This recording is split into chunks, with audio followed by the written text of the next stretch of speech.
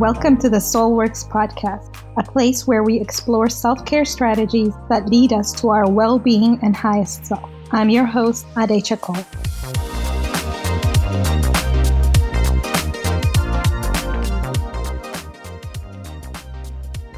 I believe eating is a form of meditation. The act of preparing and eating literally brings together and awakens all our senses when, done in full awareness. Visualizing our beautiful fruits, vegetables, legumes, and all sorts of colorful foods, even at just looking at them at the grocery store, bringing it home, and setting up our fridge and our kitchen in just a beautiful way is a form of meditation, in my opinion. And just think of how you selectively choose the vegetables and fruits at the store before you bring it home, and how you pick up your fresh apples or your tomatoes. Just look at them, see their colors, and how you think of how they taste, what you're going to be making, what ingredients you're going to incorporate that certain fruit or vegetable with. All that awakens your senses, and it really adds up to how you eat, once you bring it home, and how when you're cooking it, as you're preparing and cutting the vegetables, the sound it makes, how it looks, is all part of the eating experience. And then also when you're cooking, there's the aroma of the spices and the herbs and just the anticipation of how delicious it's going to be.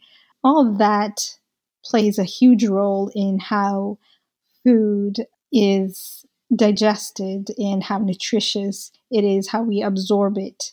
So it plays a big role. And, once you've finally prepared your meal, and when you think of how you've created it, all the thought that goes on to making that meal, it's just a huge accomplishment and that satisfaction that you get. So there's just a big difference when we, just go out to eat, or when we bring carry out, when we actually put the thought into the food that we consume.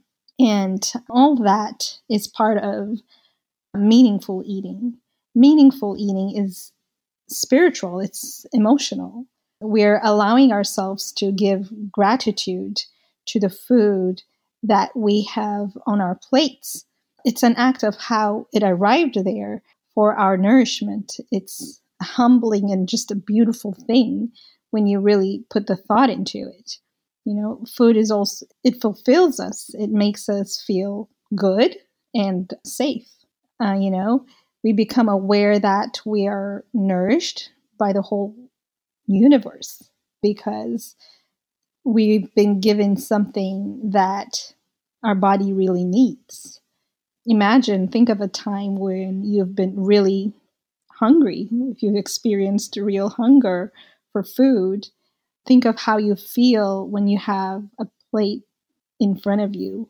When you come to that feeling, you understand how thankful you are for the meal you're about to consume.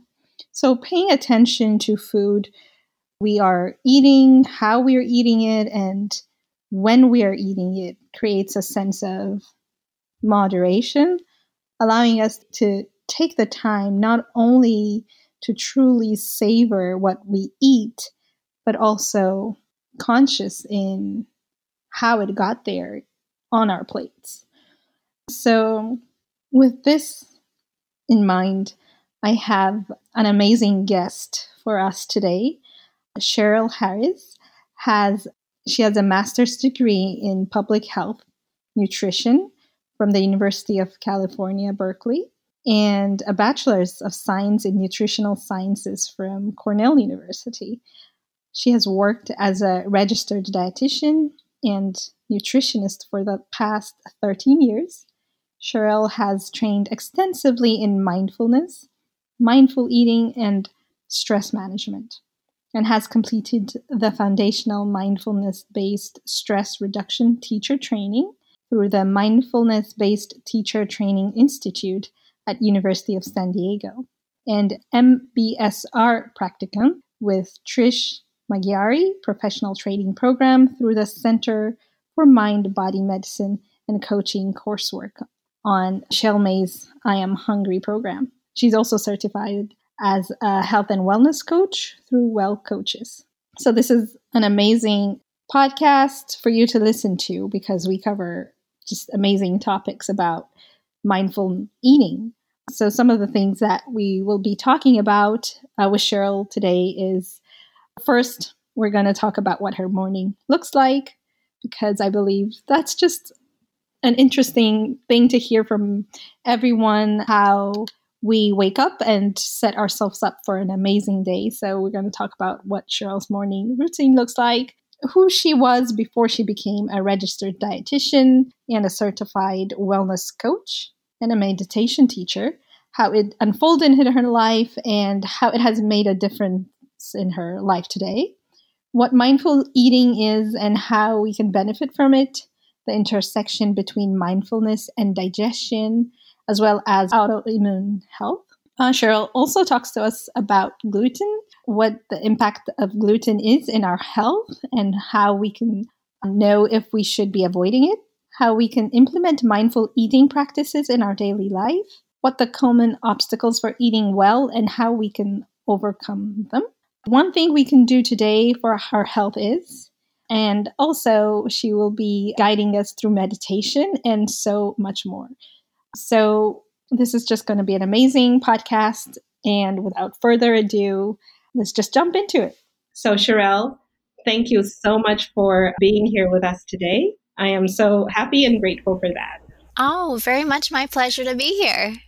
Thank you. So before I start, I wanted to ask you, what is your morning routine? Well, I do my very best to, when I get up in the morning, to go for a short walk just to clear my head, and then to do a short meditation and to just to gather my thoughts, my intentions for the day. Because what I found is as soon as I put on my phone, turn on my computer, I see my emails, I see my messages, and my brain goes a million different places. And so I try to start my day off with a sense of purpose, a sense of intention, a sense of what I want from the day, what's most important to me. There's this phrase that I really like. It's a Buddhist phrase. The most important thing is remembering the most important thing. And so I try to start my day with remembering what is the most important thing to me. So what do I want to remember? What do I want to focus my day on? And that can really help align me with my goals, my intention, my vision for myself. That's beautiful. Yes. I know that creates a big difference in how you go about your day. I've trained myself now when I wake up in the morning, before anything else, to be grateful about, what's around me, about my life, because I literally noticed sometimes when I wake up, just so many thoughts come into my mind, and before I'm even out of my bed, I'm anxious. So I honestly believe, like being grateful or just thinking ahead about your day and what's important makes a big difference. So, well, thank you for that. So you're a registered dietitian, a certified wellness coach, and a meditation teacher. Who were you before, you became all that, and how did that unfold in your life? I know it's a big question, but, just tell us about who you were before that and everything that came from that. That's such a great question. I think, unlike most people, I've always been interested in food. But the path has been meandering. So because I came from a Middle Eastern family, I've always been fascinated by food because food has always been central, because it's always been about feeding people. Food has always been the language of love of life, it's always been a big thing. And then when I was in high school and I was a runner, I learned that food played a big role in my athletic performance. But that didn't always translate into making good and nourishing choices. So there was the intellectual knowledge, but it didn't always translate into what I did. So I had several degrees in nutrition, but practice was a different story. It was only when I was already a nutritionist and a dietitian that I developed a couple of autoimmune diseases. And that was really when, I really needed to question a lot of my life decisions and how I was eating and living, and really made major changes in how I was living. And that was, I think, the biggest shift. And that was around 2004 when there were large changes in how I needed to live in order to live as well as I wanted to, in order to maximize my life. And so it wasn't something I was looking for. It wasn't a change that I was wanting to make. It was more of a change that found me. But it definitely, I went from running the breastfeeding programs for DC WIC, which was something that I loved and was very passionate about, to focusing on digestive and autoimmune health and looking at stress and all those sorts of things that really weren't at all on my radar, because that became the center of my life. So it was self-preservation, really. Yeah, like most of us, really. And until like something happens that wakes us up, we don't really realize. But it's also in my culture, food is it's a big thing, we show our love through food, Oh, yeah. People we love, food is a big thing. But unfortunately, I'm noticing, and we see, people's relationship with food has become different. Now we're seeing like a negative side of that, because, how it makes us feel, or, we're associating it with weight, and we're not showing it the love that it really deserves. I see food literally as a software. The quality of the food we eat makes us who we are, right? Absolutely. So what is mindful eating, and how can we benefit from it? So the simplest definition of mindful eating is eating with intention and eating with attention. So it's being conscious about what you're eating, why you're eating, and there are health benefits for mindful eating. So everything for benefits in terms of blood sugar and blood pressure and weight. But there's also it's more enjoyable to be aware of what you're eating. Because when people are eating and they're not paying any attention, food isn't particularly tasty. When I am talking to people and I ask people to think about the best meal they've ever eaten, and I'd encourage anyone listening to do that. When you think about, the best meal you've ever had, most likely it was something you ate when you were with friends or family, or sometime when it may have been a cultural food. But I can almost guarantee that you weren't driving, you weren't on the phone, you weren't also sending out emails and texts. It was a time when most likely that you were present, that you were paying attention, that you were awake to what you were eating. Food is tastier when we're paying attention to it. And it's a lot easier to notice when we're full and our body signals when we're paying attention. Yeah. Oh my goodness, that's such a good exercise. I was thinking about it too. It took me definitely, to the family table where we're just sitting down and, eating. And yeah, that's such a good way to think about it. Because most of us, we're just eating completely, not paying attention to the food we're eating. We're eating at our desks at work, Yeah. Or on our phones. And a lot of times what happens when we do that is we look up and we say, wait a minute, where's the second half of my sandwich? Or where's the rest of my fill in the blank? It's knowing, and studies back this up, when we're eating and we're distracted, we don't taste our food. And so there's a couple of things. One is then people eat larger quantities, and that can have health repercussions. But the other thing is then there's also less joy and less pleasure in the eating.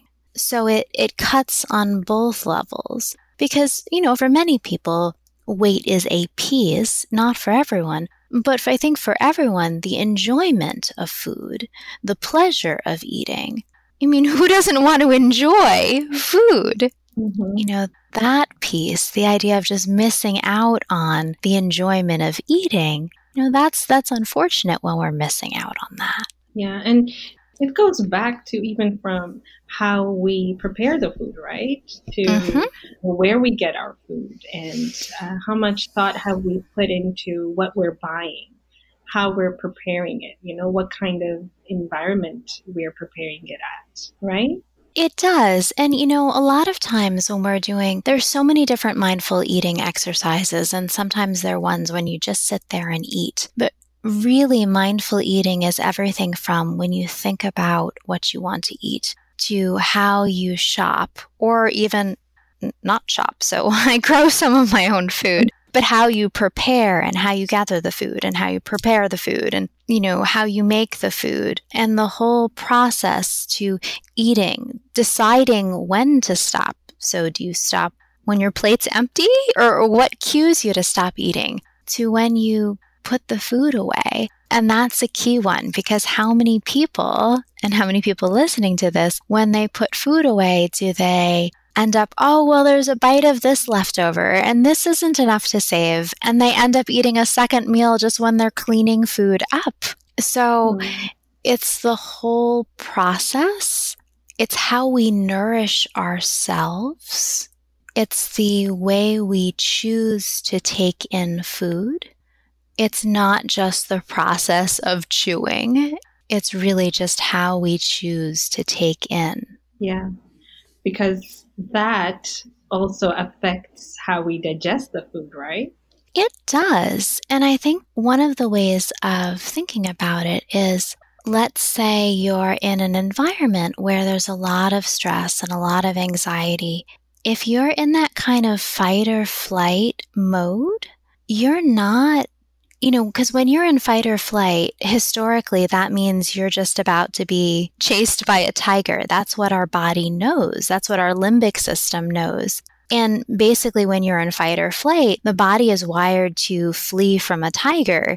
The blood flow is to your hands and feet, so you can run away or fight. You don't have any blood flow to your digestive tract. You're ready to run away. You're not ready to digest a large meal. So when we're in fight or flight, we're not ready to digest. That our blood supply is not to our esophagus and our stomach and our small intestine. We're not relaxed in a way that, well, first of all, we're probably not going to chew very well when we're really anxious, but we're probably not getting very good blood flow to any of those organs. And we're probably also so tense that, all of the smooth muscle contractions and everything else probably, physiologically, it's a lot harder to digest. So we're making all of those processes a lot harder. And so many people have GERD, have IBS, have those other conditions, and we're making all of those things a lot harder when we're anxious, when we're eating.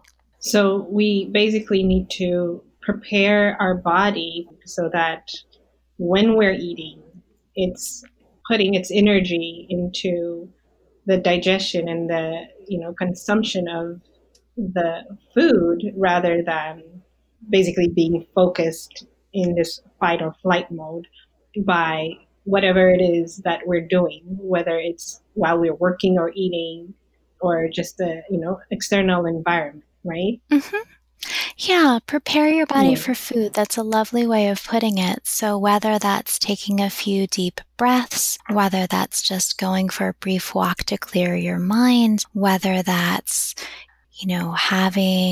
taking some time for gratitude for your food, for whoever got your food to the table, for that we have a safe food supply, that most of us don't have to worry where our food, our next meal is coming from. There are so many ways that we can really start to practice and incorporate mindfulness in our lives. those are ways to, settle our body mind that can really prepare our digestive system, but really also just kind of settle ourselves and our body. Mm-hmm. Yeah. I used to think, when we were giving grace before we eat, it was just, I didn't really associate it with that, but actually taking the time to give thanks to, that you even have the food and that is here prepared is definitely sending messages to your body saying it's time to eat now. It's time to be grateful for this. So I think that's very, very beautiful. Yes. So Cheryl, I know you wanted to share a meditation for us. So how can we do that? Like, how can we set ourselves to, consume and have all the nutrients readily available to our body?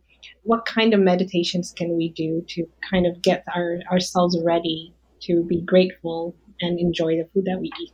Sure. So there's a couple pieces for that. And one is in terms of eating, what I would say, and just even expand on what we were saying, one thing would be taking a few conscious, slow breaths before each meal. So maybe 3 or 4 belly breaths before each meal. So breathing in slowly, fully, just even, a deep, full inhale and a deep, long exhale. Even one long, deep breath goes a long way. Or as you were saying grace, and it doesn't have to be, the classic saying grace from when you were a kid. It's whatever expression, because those are informal meditation practices. But it can also be a more formal mindfulness practice. And I know that people listening, some of them may have formal meditation practices and some may not. And if it's okay with you, we can do a short, just pausing meditation practice. What I would say is if there's someone who's driving, don't do this. You can pause and do this later when you're not driving, because it wouldn't be something suitable to do when you need to be focused on doing something externally. Is that something we could do briefly? Yes, please. If you're driving, pause and then come back to this.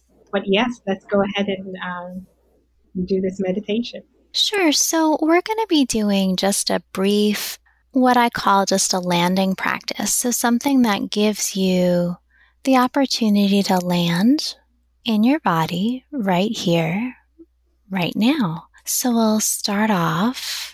If it helps you to close your eyes, you're welcome to do that. Or if you're more comfortable keeping your eyes with a soft gaze, that's fine too. If you'd like to notice your feet on the floor and your body, maybe in the chair or wherever you're located, beginning by taking a few full breaths, breathing in slowly and fully, and maybe breathing out with a sigh. Breathing in slowly and fully. Relaxing and releasing on the exhale. One more deep, full inhale. One more exhale.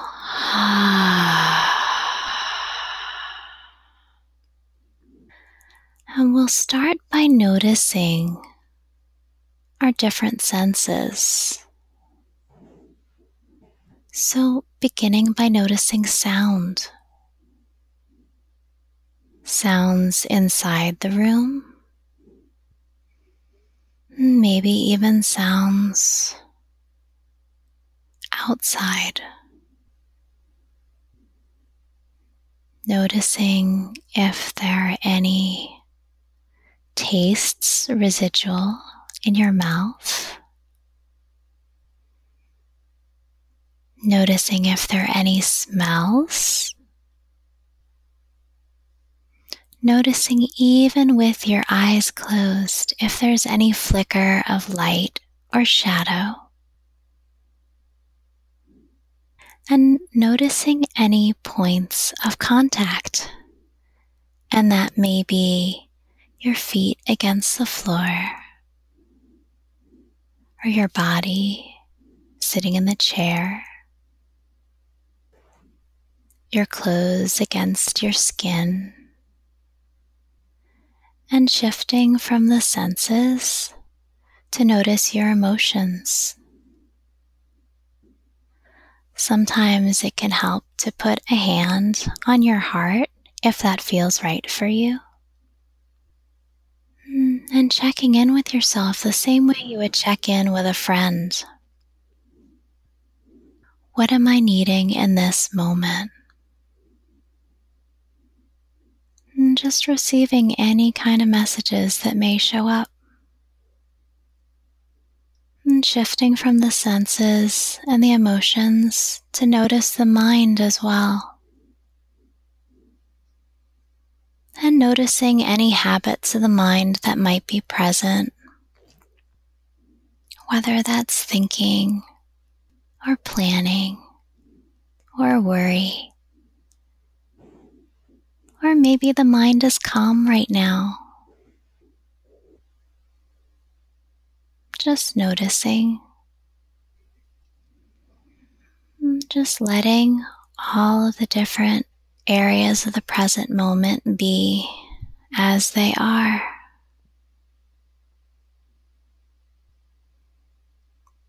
And when you're ready, you can allow your breathing to deepen.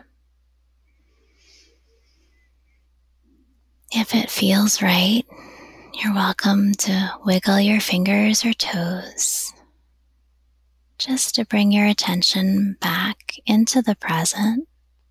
You can open your eyes if you've closed them. You can bring your awareness back right here, right now.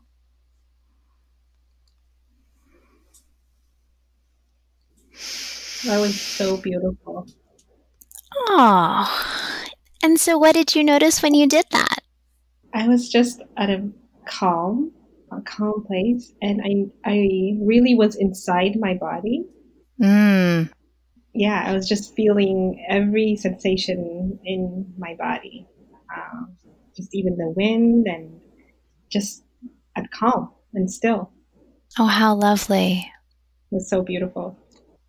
Yeah. Well, thank you for sharing that. So tell me, like, by doing this kind of meditation regularly, what are the outcomes that we can see in our life? What benefits can we get from, really being inside and noticing our emotions and our feelings? So that is such a great question. And there's two ways of answering that. And one is there's lots of research that shows that when we're emotionally present, there's lower rates of depression and anxiety. And there's actually lots of research in terms of ADHD and emotional regulation and on addiction relapse and all sorts of things like that. So there's, all sorts of, fields and fields of research on mindfulness. But there's also sort of the intangible benefits of feeling like you're actually present in your life, where it's not something where I can tell you the benefit of it. But for many people, the value of actually feeling like you're living, you're present in your own body and living in your own life is tremendous. And that's something where it's not something that someone else can talk you into, but it's a real gift to feel like you're showing up and seeing through your own life and eyes and living through your own body. And that for many people is the real gift. It's not the stuff that's on paper kind of thing, but it's that lived experience. Yeah. And the more we do that, we also start making better decisions, right, for ourselves. Whether what we associate ourselves with, our environment, the kind of our relationships, and also the food that we put inside ourselves, right? Absolutely. And again, this kind of goes both ways. So, in a very literal way, mindfulness encourages something called neuroplasticity. So, as we meditate, and that includes practicing mindful eating. So, as we practice meditation, as we practice the ability to focus our attention on a specific thing, so whether that's around mindful eating or on shifting our attention on the breath or on noticing emotions and so on and so forth, we're training the mind. And as we train our mind, one of the things that's been found in studies, including, brain MRIs and so on and so forth, is that we're able to change our brains in a way that we're able to shift behavior. So for a very long period of time, the idea was, well, children can change their behavior and maybe teenagers can change their behavior, but once you're an adult, it's all over. But one of the things that's been found is that no, especially through things like meditation, people can change their behavior. And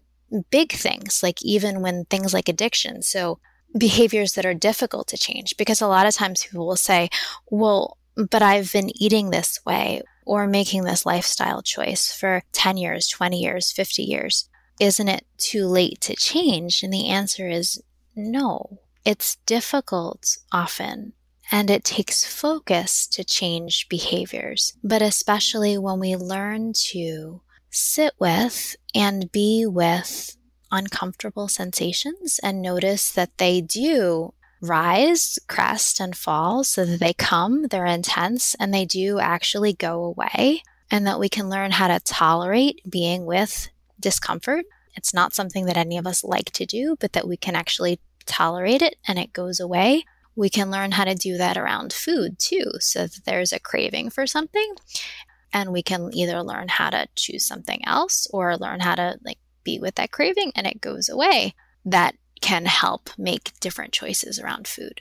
Yeah, and especially about this thing that's emotional eating. I'm sure a lot of people know about it. Like when we're meditating, we become aware of, the different feelings that come up. And being aware of those feelings helps us understand why we turn to food to kind of numb those feelings. But when we're sitting in meditation and we understand where they're coming from, we can release them. Then once we know what they are, then we can work on them, right? And that kind of helps into the food we eat, basically. Absolutely. I want to make sure that I'm really clear. So it's not like we sit in meditation and we're like, oh, that's the reason why I eat, and then everything magically goes away. So sometimes that happens, that we have an insight and we realize the reason why we're eating, and then all of a sudden the eating behaviors just magically poof, shift. And sometimes that happens. And sometimes the reasons or the hurts or as some of the terms in meditation communities will go, the causes and conditions why people are eating is more significant, and it takes more time and more effort to shift some of the behaviors. And just like anything else, so sometimes the awareness is enough to shift behavior, and sometimes it takes other support depending on what the issues are. Because, for some people, the reasons why people are eating are complex. And other times it's more of a simple thing. And as soon as someone understands, there's the sense of, oh, okay. And then it's easy to shift. So yeah, it totally depends. Right. Yeah, of course. And it depends on everybody. We're all extremely different beings. Okay. Yeah. So can we talk on the intersection between mindfulness and digestion, and how that kind of affects our autoimmune health? Can you talk to us a little bit about that? Sure. So those are some of my loves in the world. So thank you for bringing that up. So almost all digestive disorders, some of them we know what causes them and some of them we don't, but almost all digestive disorders are made worse by stress. So IBS is made worse by stress. Reflux is made worse by stress.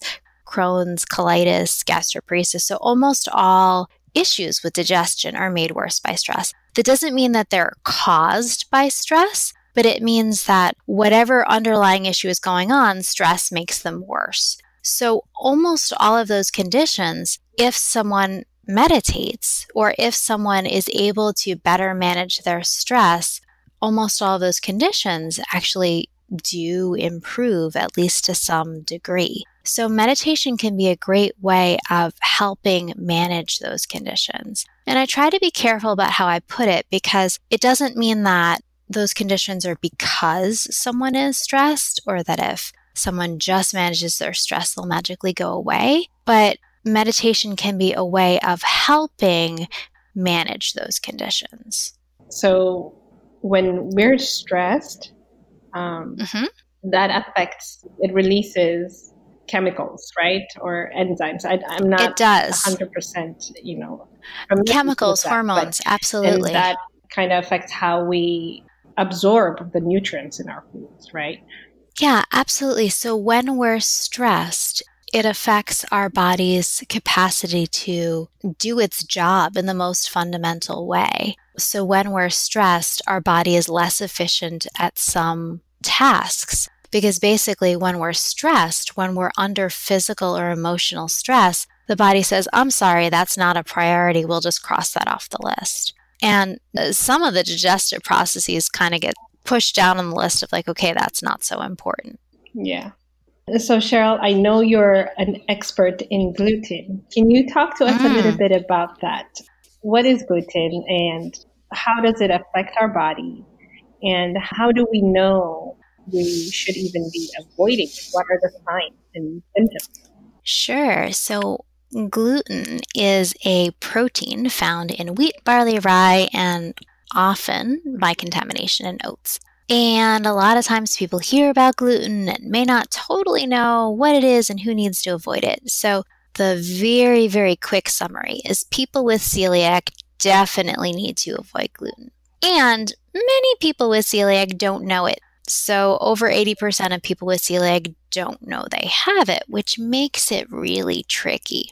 So the long and short is celiac is a condition where it's an autoimmune condition, and some people have digestive issues where they may have stomach pain, or they may have, diarrhea or constipation, but they may also have issues like infertility, or they may have skin issues, or they may have depression. So it may show up in all sorts of unconventional kinds of ways, or it may even just show up as quote unquote silent celiac, where someone may not have symptoms and they may only find out they have it because someone in their family is diagnosed with it. So if someone is concerned that they have celiac disease, what they should do is actually see their doctor and get a blood test. And if it's positive, then get a biopsy, which isn't a lot of fun, but it is important because celiac disease is a lifelong diagnosis. But in addition to celiac disease, which affects about 1% of the population, there's about 5% and maybe about 10% of the population that is affected by gluten, or more broadly, wheat. And that would be a longer conversation. But the long and short is that different components, many people, especially people with autoimmune issues, seem to be affected by gluten. This can often be people with thyroid disease, particularly Hashimoto's. It may also be people with other kinds of conditions like rheumatoid arthritis, sometimes believed people with MS, possibly people with lupus, so other kinds of autoimmune conditions. There's also some evidence that people with IBS may also react to some of the components of wheat in a way where they may have symptoms that may not be gluten, that may be other components in wheat, but people still may feel better on a gluten-free diet. So when we get off of gluten, and if we were affected by it somehow, what are the changes that we can notice in our body? So there is such a wide range because, as I mentioned before, there are the people with celiac, and there are the people with gluten sensitivity, and there are the people with fructan sensitivity. So the different components of gluten and wheat may affect people in very different ways. And so for some people, it's digestive issues, and for some people, it's autoimmune issues, and for some people, it's skin issues, and for some people, it's mood issues. So the kinds of changes vary hugely because the kinds of symptoms people may have vary widely. It is an area of a lot of research, and it is an area that's actually quite fascinating because it's something that I find quite fascinating. And it's something that there's so many different ways we could talk about it. And I'm sure we could talk about it for hours and in different areas. It's knowing, I think you had mentioned, knowing actually specifically, there are some areas in the world, and actually specifically like sub-Saharan Africa and Ethiopia is actually the area that has the highest rate of celiac disease, but it's not really known or rarely discussed. And that's because that's an area where traditionally wheat was not eaten. It's an area where largely there was teff in areas where wheat wasn't grown. And some studies actually show there's, rather than the 1% where there is most of the world, there's more like 5%. So lots of just different research on wheat and gluten and fructans, and we could talk about that for hours. I find it fascinating. Yeah. That's so interesting. I didn't know that, so I need to read more about that. Endless trivia on gluten, for sure. Right. But it goes back again to knowing ourselves, knowing our body, getting inside ourselves and start to question, how we feel, right? I don't know if many people do this, but I didn't used to do it.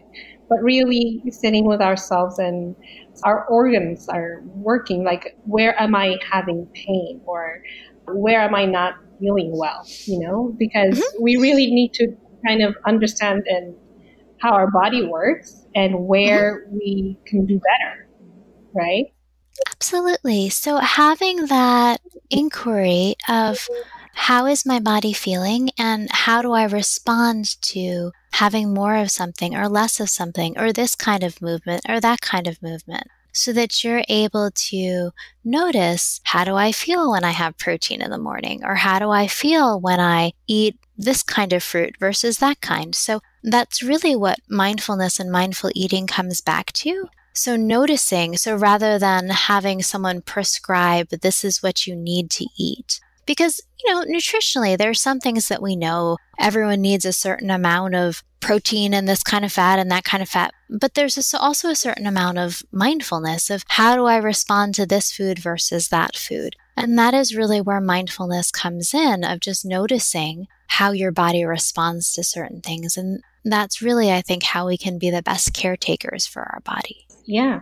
I mean, I don't know. Right now, I feel like we've placed the responsibility for our health to external factors or to just doctors. And yes, they're amazing and we need them.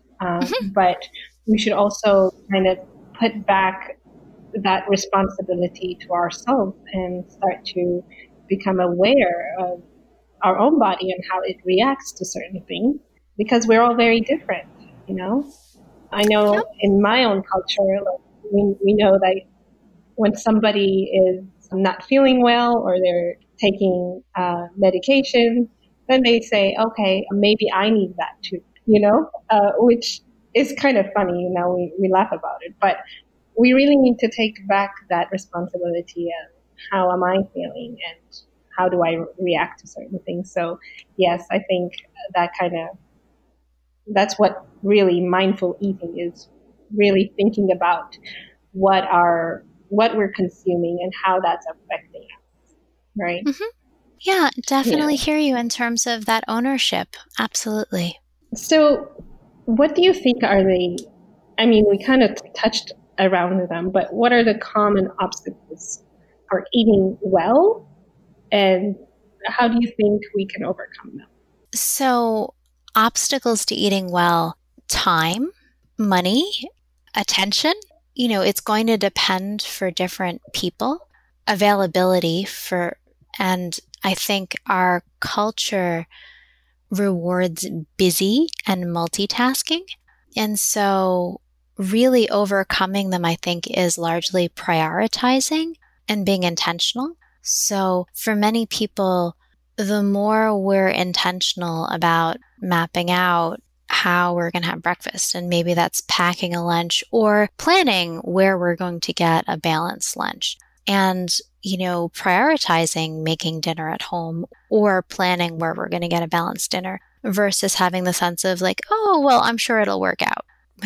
Because a lot of times when we have the sense of, hey, I'm sure it'll work out, it's difficult in this culture to have a grab and go balanced meal at most restaurants or most places, because the reality is at most places, it's difficult to find things that are balanced.